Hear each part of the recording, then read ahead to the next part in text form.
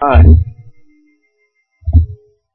1 Corinthians is, if nothing else, very practical when it comes to church life and not just church life, but it speaks to our personal lives as well. But a lot of these things, like today, the subject will be dealing with gross sins in the church, which is another way of saying dealing with church discipline. And if our hearts are not right, if Christ is not right before us, we'll have a very difficult time with church discipline because it is a unpleasant subject. There's not a pastor alive, I don't think, at least I hope not, that enjoys it. And it is what it is. But if we love Christ, we'll be able to deal with these things. Last week, though, we finished up chapter 4. We saw the church triumphant is in heaven in a glorified state, enjoying the Lord without sin. Triumphalism is thinking that we should be enjoying glory now and not eternity. That we should have things, God's blessings upon us in ways that really aren't for the now. One way this is seen with those who believe in sinless perfection. You can understand that, right? You think that we should be able to rise above sin in this life, and a lot of damage has been done in that area. Or that Christians can have healing, money, and respect in this life if they live good enough, or have enough faith. And these are things that they have taken things that Christ has provided, will provide for us, and have tried to bring them into the here and now, and that just causes a lot of harm and heartache. And part of the reason we fall for these things is because we are born legalists, and we talked a little bit about that. We think that if we behave well, God will give us things. We can have all this now. And if we're bad boys and girls, God will take them away. It's very difficult for us to just live by grace, to understand that we don't deserve anything but hell, and if God gives us good things, we are to be thankful. But that He will also take us through the valleys, through the valley of the shadow of death, and that's part of molding us into what He wants us to be. Bliss and perfect happiness and sinlessness is something that we look forward to. And so, though, because of our legalism, we lower God's standards so that we're capable of being good enough to get God's blessings, when in reality we're not capable of living good enough to earn anything in this life. So we don't want to live by grace and accept all things from His hand without murmuring, but instead using them as tools to serve Him and serve the church. That is difficult to live like that. Those are some of the things that we dealt with last week. So today, Paul turns his attention to, and this is not really changing the subject so much as they are arrogant. They have rejected Paul, that they feel like they have been elevated, that they're doing well. Paul is not doing well. He's not a good speaker. The Lord doesn't seem to be blessing him openly. So they feel like in some way they're doing better than Paul, and they have arrived in some way. And Paul just in a couple of verses says, oh, by the way, you arrogant bunch of jerks. That's what he said, right? In verse 2. In all your arrogance, thinking that you're doing so well, you're allowing people to live in gross immorality in your church. So, maybe not haven't arrived to the point that you think you have. And so, this is overall brought in, I think, to point out the problem, but of course it gives us an opportunity to deal with an important subject. So I've entitled the message, Dealing with the Gross Sins of the Church, because there is a difference in the way we treat the remaining effects of sin with each other. We're all sinners in the church. We all sin every day and in all things in some way or another. And we don't discipline everybody for everything, right? There are certain, and we'll talk about the parameters of when church discipline, removing somebody from the church, perhaps takes, when that must be done. While our goal is to eradicate all sin from our lives. Obviously, we can't remove all sinners from the church, right? For obvious reasons. But clearly, we are to assume and hold ourselves accountable that we can refrain from certain outward public acts of sin which are not to be tolerated in the local church setting and therefore not to be tolerated in our lives. Now, there's one thing to remember is that there are differences in sin. Not all sins are the same. Now, before God, all sin is sin in a sense. But living in immorality, practicing adultery, for instance, in this particular case, is worse than perhaps, saying a swear word or, think of something that we, our anger, losing our temper or having a grudge against somebody. Those are bad. They dishonor the Lord. But there's differences. There are some sins that cannot be tolerated. There are some sins, I think the Lord then assumes that He can, not that He assumes anything. He knows all things. But we can assume that there are certain acts, certain sins, for instance here, adultery, that we have no excuse to commit.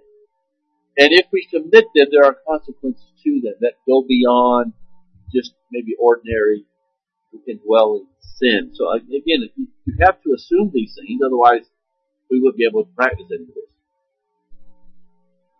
So what we will see is that we are to assume that we are to live as those who hate sin and not as those who don't seem to be bothered by it. And the differences, I think, are generally obvious in most cases. In other words, we're not teaching sinless perfection, but we're saying that there are some things that just Christians should not tolerate, not in others, but in ourselves as well. And we have the capability as new creations to not do certain things. And if we do them, there is to be consequences, hopefully to repent and to stop doing them, right? And so Paul sets forth what kind of sinfulness he says church discipline is to be concerned with. And we notice here in this example, he gives us a good example. This is a blatant disregard for the laws of God, for holiness on any level, and what this guy is doing. So we do not have, as a church, the authority to start demanding more of the membership than Christ does. In other words, I'll talk about this in a moment, there are certain things that we are to practice church discipline over, but we are not to say, well, we'll create our own little list of things that we think are right and wrong, and if you don't follow our little list, then we will practice church discipline if we have to. We always got to be careful of being holier than God, of setting standards beyond what God has set, and so we want to be careful there. The Lord here, Paul certainly isn't demanding perfection, but neither is he allowing certain sins to have no consequences. And obviously all this means very clearly that it is possible and expected that Christians overall live godly lives and not be dominated by worldliness. There are a lot of people, if you say that, make that claim, they'll say, well, that's legalism, we're all sinners. But that excuse, like I said before, there are differences in sin. If someone's committed adultery and you call them on it, the proper response is not, well, you sinned. Well, none of us are perfect. Well, that's got nothing to do with the fact you shouldn't be doing that. So, again, these are things to keep in mind. So let me say from the onset that there are two things that are obvious from our text. Now, I've got three here. I should have put a bullet point there, didn't I? That's not number three. There's two things here, though, that must be assumed. I think are obvious from our text. Christians are expected to maintain a certain level of morality, which we've talked about already. Secondly, the church is expected to excommunicate those who won't behave as a Christian and who refuses to repent. Now, there's a lot of things about about church discipline that we're not going to cover today. Church discipline isn't just about putting people out of the church. And that's sometimes perhaps why some people, that's all they think about. Church discipline involves going to people and pleading with them to repent and pressing upon them the things of Christ, of restoring them to where they should be, of eradicating dangerous and harmful sin out of their life. Church discipline is a very positive thing. Removing someone from the membership is the last resort, as we'll see here, is turning them over to Satan to be destroyed in the flesh. It's not what we want. It's not our goal. It's a consequence of unrepentance. So we want to remember that as well.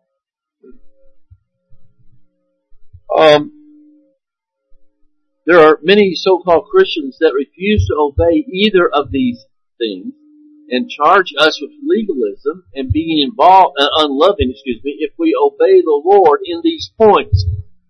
It's a ludicrous and ungodly statement to say that you're unloving when you practice church discipline, when the Lord, through Paul, tells us to get rid of this person who's practicing this sin. I can't be more, the Lord is not more unloving than we are. But it seems to be the case. If I'm unloving, then evidently the Lord is unloving. And no. The Lord loves in perfect love, and yet He says someone who professes to be my child, who will not live in accordance to that, is got to be removed from the fellowship of the church. So again, we will not set standards differently than the Lord has. So refusing to do the hard things that brings God's judgment, in other words, we will not refuse to do the hard things, such as church discipline, because that just brings God's judgment upon us all. Let me also point out that there are 3 reasons for discipline. And it goes back to what I said, that we don't just discipline for every sin. Again, we'd all be gone. If you read the Scriptures, there are 3 main reasons why you practice discipline. Gross sin, as we see here. Serious heresy, that is, the word heresy means to divide. Doctrines that are dishonoring to the Lord, that are too important, that divide the church, and of course divisions as well, which often some of these things can all be layered together. But those are the 3 things. So someone living in gross, open sin, serious heresies, and causing divisions in the church. So it's not just every and anything, but it's certain things that I think as we get into it, these are things that it's not that difficult to ascertain whether it's one of these things or not, and those are things that we won't have time to get into today, but just keep that in mind. Because of all of this message is a difficult one, but it's also a serious one. And I don't like to talk about church discipline, certainly not excommunication and all that kind of stuff. It's an unpleasant subject. Any more than I like to just sit around and talk about disciplining my children. When I was raising them up, I didn't like to spank them, didn't like to do those things. But I knew that it was too important to not do it at all, right? So many, because of the difficulty, refuse to judge as the Bible demands us to do. We excuse ourselves by saying, well, I don't want to judge somebody else. Well, the Bible's already done that in this case, right? The Bible's already said this is wrong. Here's the consequences. So it's not like you've just decided to judge somebody. We can certainly do that, but we're just following what the Lord tells us to do. And as we'll see here, there are good and necessary reasons to do this. There is no command of God that is not positive and uplifting and good if we just will let the Bible speak for itself. Obviously, this subject is very unpopular in an affirming culture.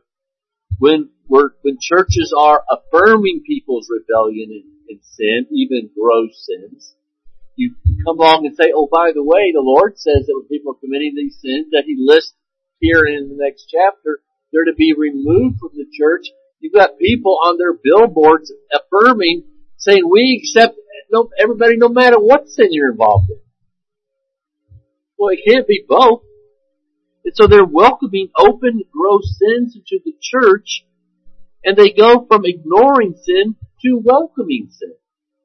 So it's amazing how needful this text is, and yet how it is being ignored. First of all, in our text, though, we see that there is a need for discipline. From the start, we see that this is not a matter of seeing some weakness, some pet sin in somebody. Well, I don't like, and it's easy and I've, seen churches, pastors, even, who you do something they don't like, and then they're gonna, come down on you in some way, some manner of church discipline, because you don't do what they feel like you should be doing. But that's not what's going on here. It is a serious immoral sin, and he lists some more down in verse 11, and we'll get to here in a moment. This man was living, it's something of an ongoing thing, in a continuous sexual relationship with either his stepmom, it could be his mother, because that would be the wife of his father, but this is language used in Leviticus where you're told it's a sin to not only sleep with your mother, but then the next verse is a sin to sleep with your father's wife. So it would perhaps be his mother was dead, or they were divorced, and his father has remarried, which is probably what's going on here. The thing that makes you wonder is because this isn't named among the pagans. And of course in paganism there's few things that are off limits, especially in that culture. But again, exactly what's going on, it's icky enough, right? If I can use that theological term. It's an icky, nasty, filthy thing that's going on here that even the world in some way knows is not right. And in your arrogance, he says, you're allowing this to go on unchecked.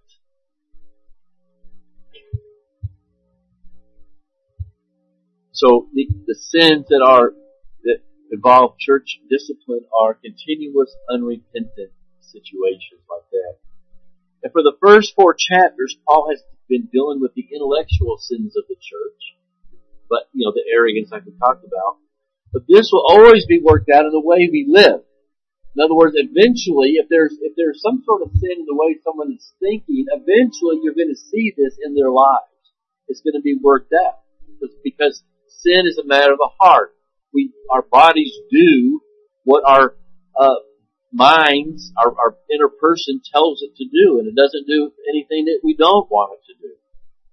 So they were proud of what they knew, and they were proud of their gifts, but it is assumed that instead of sound teaching that will lead us to godliness, these must be the ones of whom Paul spoke of perhaps in Romans 5 and 6 when he says there are people who are sinning that grace may abound. Let us sin that the Lord might forgive us. And perhaps that's what's going on here. They, in their arrogance, think that, someone's sinning, but we live by grace. God has an opportunity to forgive us. He's forgiven us of our sins. So, it is completely unbiblical way of thinking. So their arrogance has not led to sound teaching, but to gross sin of dishonoring the Lord. They were proud that they could sin and give God more reasons to be gracious. After all, of course, as we saw last week, they're ruling and blessed by God. He must be especially pleased with them. But let's look at some verses that deal with these subjects. Galatians 5:13. For you were called to freedom, brothers. It's probably a reference primarily to the Mosaic covenant that we're no longer under, these Jews were. Only do not use your freedom as an opportunity for the flesh, but through love serve one another. You're no longer under the Mosaic covenant. If you have been freed in Christ, which could be a reference to the fact that we've been freed from the dominion of sin, but in either case, you don't use freedom from the Mosaic law or freedom from the guilt and penalty of sin as an excuse to break God's law. No, it's an opportunity now to keep God's law in its fullest sense by love serving one another. Revelation 2:19. I know your works, your love and faith and service, patient enduring, that your latter works exceed the first. So the Lord saves us to help us to live lives that are not dominated by sin. And I think sleeping with your father's wife, you have to admit you are being dominated by your sinfulness, right, one way or another. It goes on to say in verse 20, "But I have this against you, that you tolerate the woman Jezebel, who calls herself a prophetess and is teaching and seducing my servants to practice sexual immorality, to eat food sacrificed to idols." Both these issues are things that Paul would deal with in 1 Corinthians. So you're teaching that it's okay to do this. Then Ephesians 5:3, "But sexual immorality and all impurity or covetousness must not even be named among you, as is proper among saints." So instead of saying, well, look, we're all human, who are you to judge? No, God says there are some things, some sins, even covetousness. Someone who is living a greedy lifestyle, who's dishonoring the Lord in a public fashion, that kind of stuff shouldn't even be named among Christians. It just shouldn't be part of who we are and how we're living, and there are consequences if it is.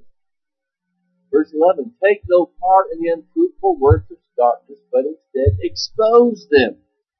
How does that fit into judge not lest you be judged?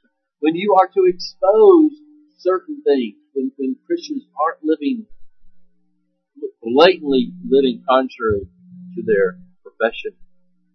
I've heard pastors say that professing couples in their church, who are living in immorality, living together, for instance, without being married, and they're confronted about that, they'll say, "We have no intention of stopping because God is going to forgive us anyway. Our sins are forgiven, so why should we stop?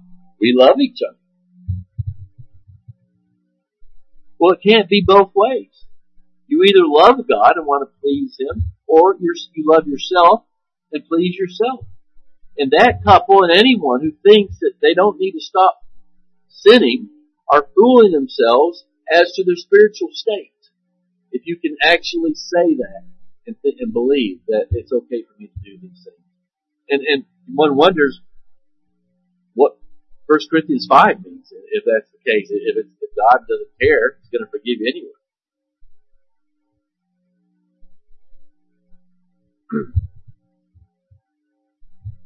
I heard just a week or so ago what I would call a false pastor recently say, in the context of this, I don't know if any of you have heard about this. I actually hadn't heard of it before, but it's happening all the time. There is supposedly a beautiful actress who had the name, I think her name was Ellen, who was transitioned into a man and wants to be called Elegant. Of course, it happens all the time. So you're not surprised anymore, of course. And this false pastor says, listen, it doesn't cost you anything just to call him Elegant. Well, I would disagree with that. I would think it costs us quite a bit to live in the fantasy world that she has created. It costs us our dignity. It costs us our truthfulness. It costs us, in a sense, our sanity as a people to say that which is not true. I am going to live in rebellion to God. And the idea behind what he's saying is, look, just be loving. This is how she wants to think of herself, so go along with it, and that's being loving. And if you don't go along with it, well, you're being mean. But it's costing our biblical credibility. I can no longer give her the gospel because she's not doing anything wrong. Because I'm not allowed to question anything she does. What does she have to be saved from? See, it's an attack upon Christianity and God Himself. It costs us everything. It's costing churches everything to go along with this. And that's just one example, of course. So today, many churches refuse to discipline under the guise of humility. Who are we to point a finger? We don't want to be pharisaical, judgmental, or intolerant. And that removes any need of the gospel. And it's not thinking as God has told us to think. So here Paul says that it is their pride that is stopping them, not their arrogance, not that it's their humility and it's not that they're humble by refusing to point out this person's sin. He says you're being arrogant. You're setting yourself above God, for one thing.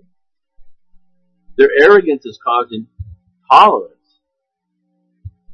If they were humble, they would have excommunicated this person. And by the way, in this particular case, and not the only case, there are times when the excommunication is immediate. You don't take the time to seek for repentance, and if there's not repentance, then get rid of them. No, there are some sins where you have to break all ties with them for testimony's sake, and then work on their souls and restoration. Right? And I think we see, Paul says, why has this person not been removed? I'll give you just one more example. We'll spend a lot of time on that. But if someone, we learn that someone in the church has committed adultery, or maybe involved in sexual abuse, something like that, we're going to remove you immediately. We want there to be no question to anybody inside or outside the church that this is wrong, and it will not be tolerated. That is a serious issue, right? So there are some things where you don't even take the time to examine it. You remove them, and then you seek to bring them back in, if the Lord wills. And I'm just pointing that out.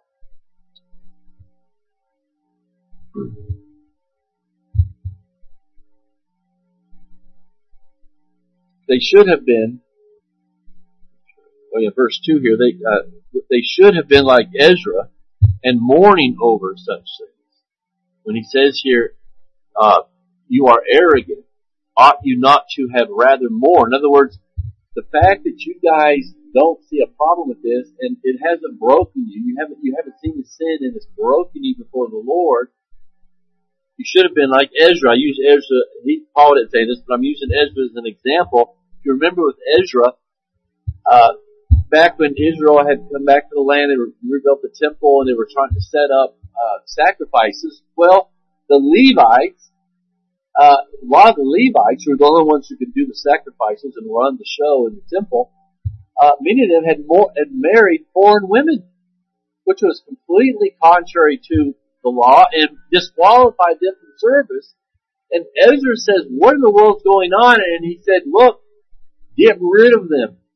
In that situation, he says, divorce these women, because that was clearly contrary to the law, and we can't have the temple services if you guys don't take care of this. He mourned over this thing. It offended him. The tolerance of today is because sin doesn't bother us. And there's only one reason why sin doesn't bother us, is because we don't love Christ as we should. And even Christians can grow lax in these things because it's difficult for us to love as we should because of that remaining sin, right? But slice it any way you want to, this is where you must end up. Now add to that preachers who have failed to teach, one of the problems here is that preachers have failed to teach the pitfalls of sin as well. And so we end up not doing anything often. But another thing is that preachers don't spend the time, if you stand up here, and if I stand up here and all I ever say is that adultery is wrong, lying is wrong, stealing is wrong, whatever, it's wrong, don't do it, and all that kind of stuff, that is, in a sense, legalism. It's not that those things aren't true, but a faithful preacher also talks about why God forbids these things, why they damage us, why they dishonor the Lord, why they bring problems into our life. There's good, healthy, joyful reasons why it is good for us not to dishonor the Lord, not to sin.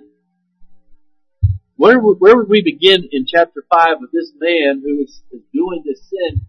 Where would we begin to point out the way this is ruining him and ruining the one that you're involved with? Sin is detrimental. And so we want to always make sure that we don't just say this is wrong, this is right, but there's reasons why this is wrong. There's reasons why it's always a bad thing to not obey the Lord. And there's always good reasons why it's good to do what the Lord has us to do. He loves us. He gives us, as David said, he rejoiced in the law of God. The commandments of God were good. And so we always want to make sure that we point that out. It's good for two virgins to marry, to not have been with anybody else. Now, it doesn't always happen that way. It doesn't mean they can't have a good marriage. But there's just good reasons why you do things right, the way God, it just save you from a lot of problems you don't have to have. And I'll just use that as an example. Next thing we see here is not just the reason for discipline, but the method of discipline. What exactly is to be done? And he says here, see this in verses 3 through 5 and verse 11, he was to be removed from the fellowship of the saints. Not just off the roll. Church discipline, when there is excommunication, it is not just saying, okay, you're no longer on our roll, so go find you a church you can go to. No, because you shouldn't be going anywhere. Right? If we're saying your conduct calls into question whether you're even saved, we're not sending them off to another church. Now, does that happen? Yeah, because people don't accept discipline to start with. They just go find another church who doesn't investigate and care less. But what we're saying is, no, there's an issue here. We're removing you from our fellowship with the hopes that will help, will start the process of bringing you back into our fellowship. So it's not just taking you off the roll.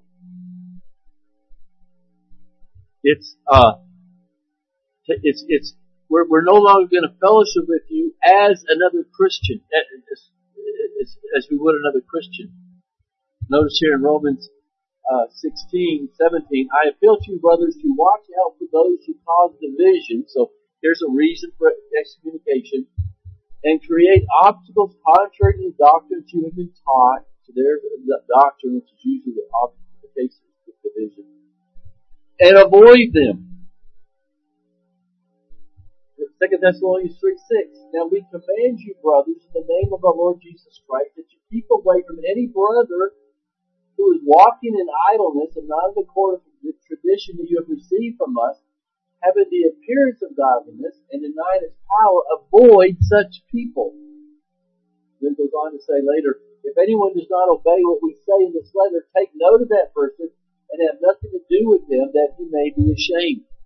So you see here, this is not something where, well, I know they've been put out of church, but I'm gonna try to befriend them, and I'm gonna just, I don't want to be judgmental.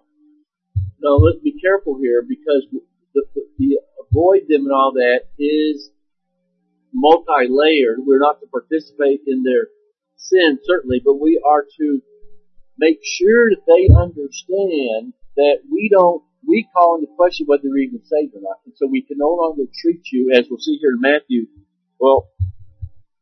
next thing here. If he refuses to listen to them, tell it to the church. If he refuses to listen even to the church, let him be to you as a Gentile and a tax collector. So that's the idea of avoidance. It doesn't mean you can't ever talk to them.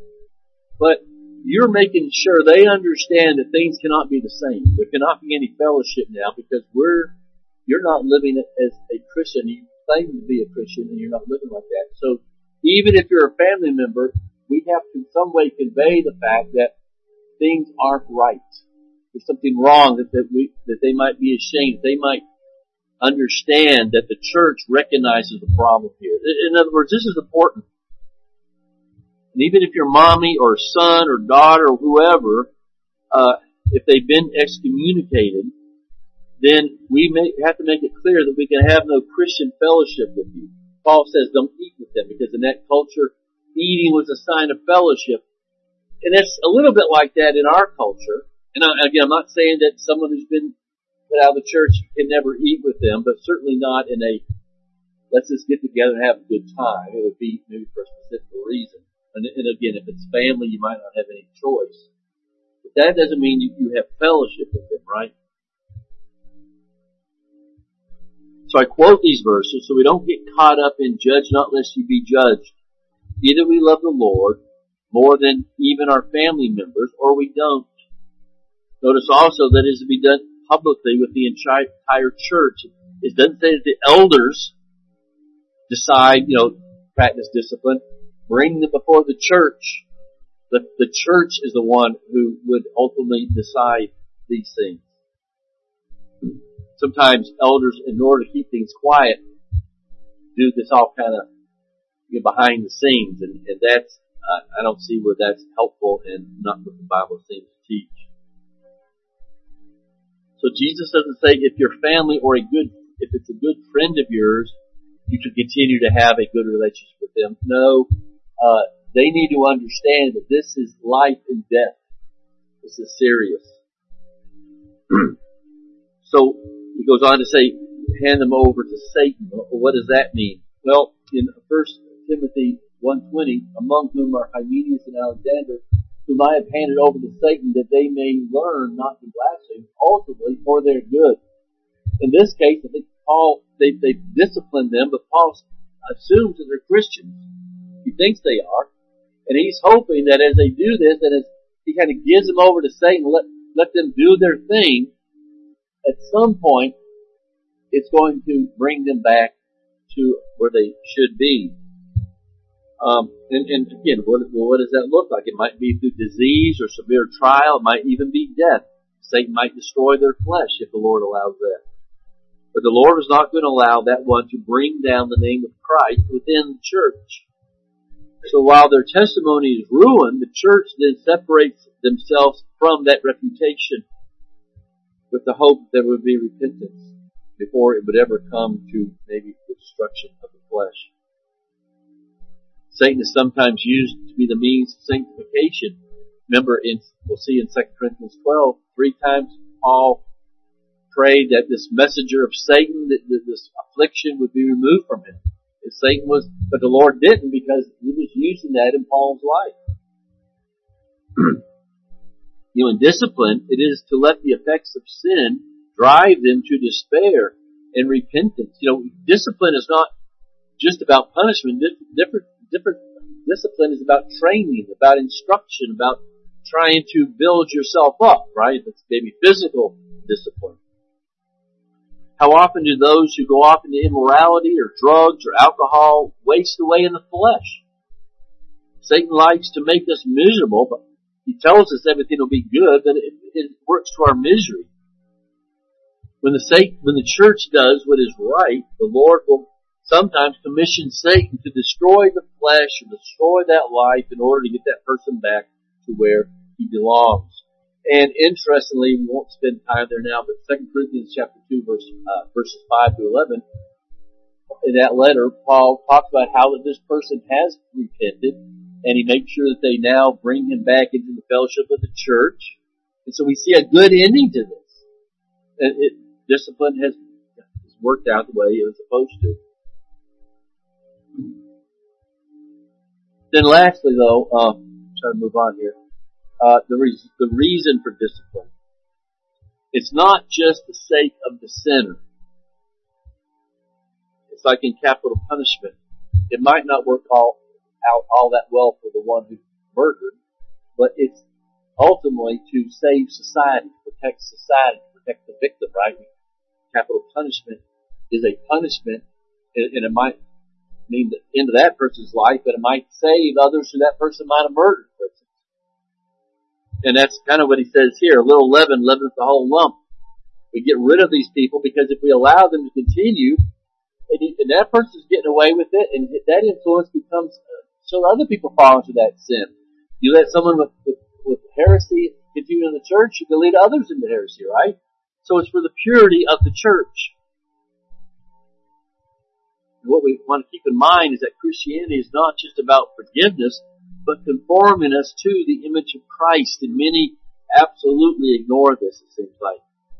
And so he points back to the celebration of the Passover and the Feast of Unleavened Bread, when for a week they were to remove all the leaven from their house. You remember this from Exodus. Yeast, of course, permeates the bread, so it's a type of sin. And they were to go throughout their house and remove all the yeast. And when did they do that? Right after they celebrated Passover. Right after they were united to the Lamb of God, they started to analyze their lives to see how they could remove all yeast from their lives, right? It's a type of Christianity. So it serves as an illustration of our lifelong pursuit to remove that in our lives that hinders us from glorifying the Lord. They were to search high and low for leaven. And the lesson for us is that we are to never make a truce with sin. Never say peace to things that dishonor Christ. And corporately, that means sometimes we've got to deal with it in church discipline. And how different from those who say that I will continue in sin, that God can love me and show grace to me and forgive me anyway. But we notice here, Titus 2:11, for the grace of God has appeared, it has appeared in Jesus Christ, right, in the salvation of our souls. And that grace has brought salvation for all people, and it doesn't just stop there, training us to renounce ungodliness and worldly passions, and to live self-controlled, upright, and godly lives in this present age. So it's possible for us to live self-controlled, upright, godly lives. Who gave himself for us to redeem us from all lawlessness and to purify for himself a people for his own possession who are zealous for good works. God did not send Jesus just to die for our sins. He sent him that we might be restored to people who love the Lord, who serve the Lord. And the Bible's very clear about that. So it's interesting, and we'll stop here with a look at the Feast of Unleavened Bread and finish this up next week.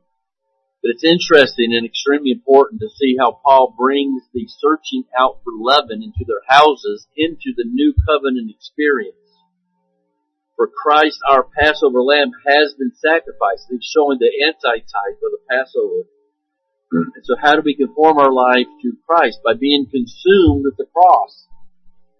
Right? Christ is our Passover.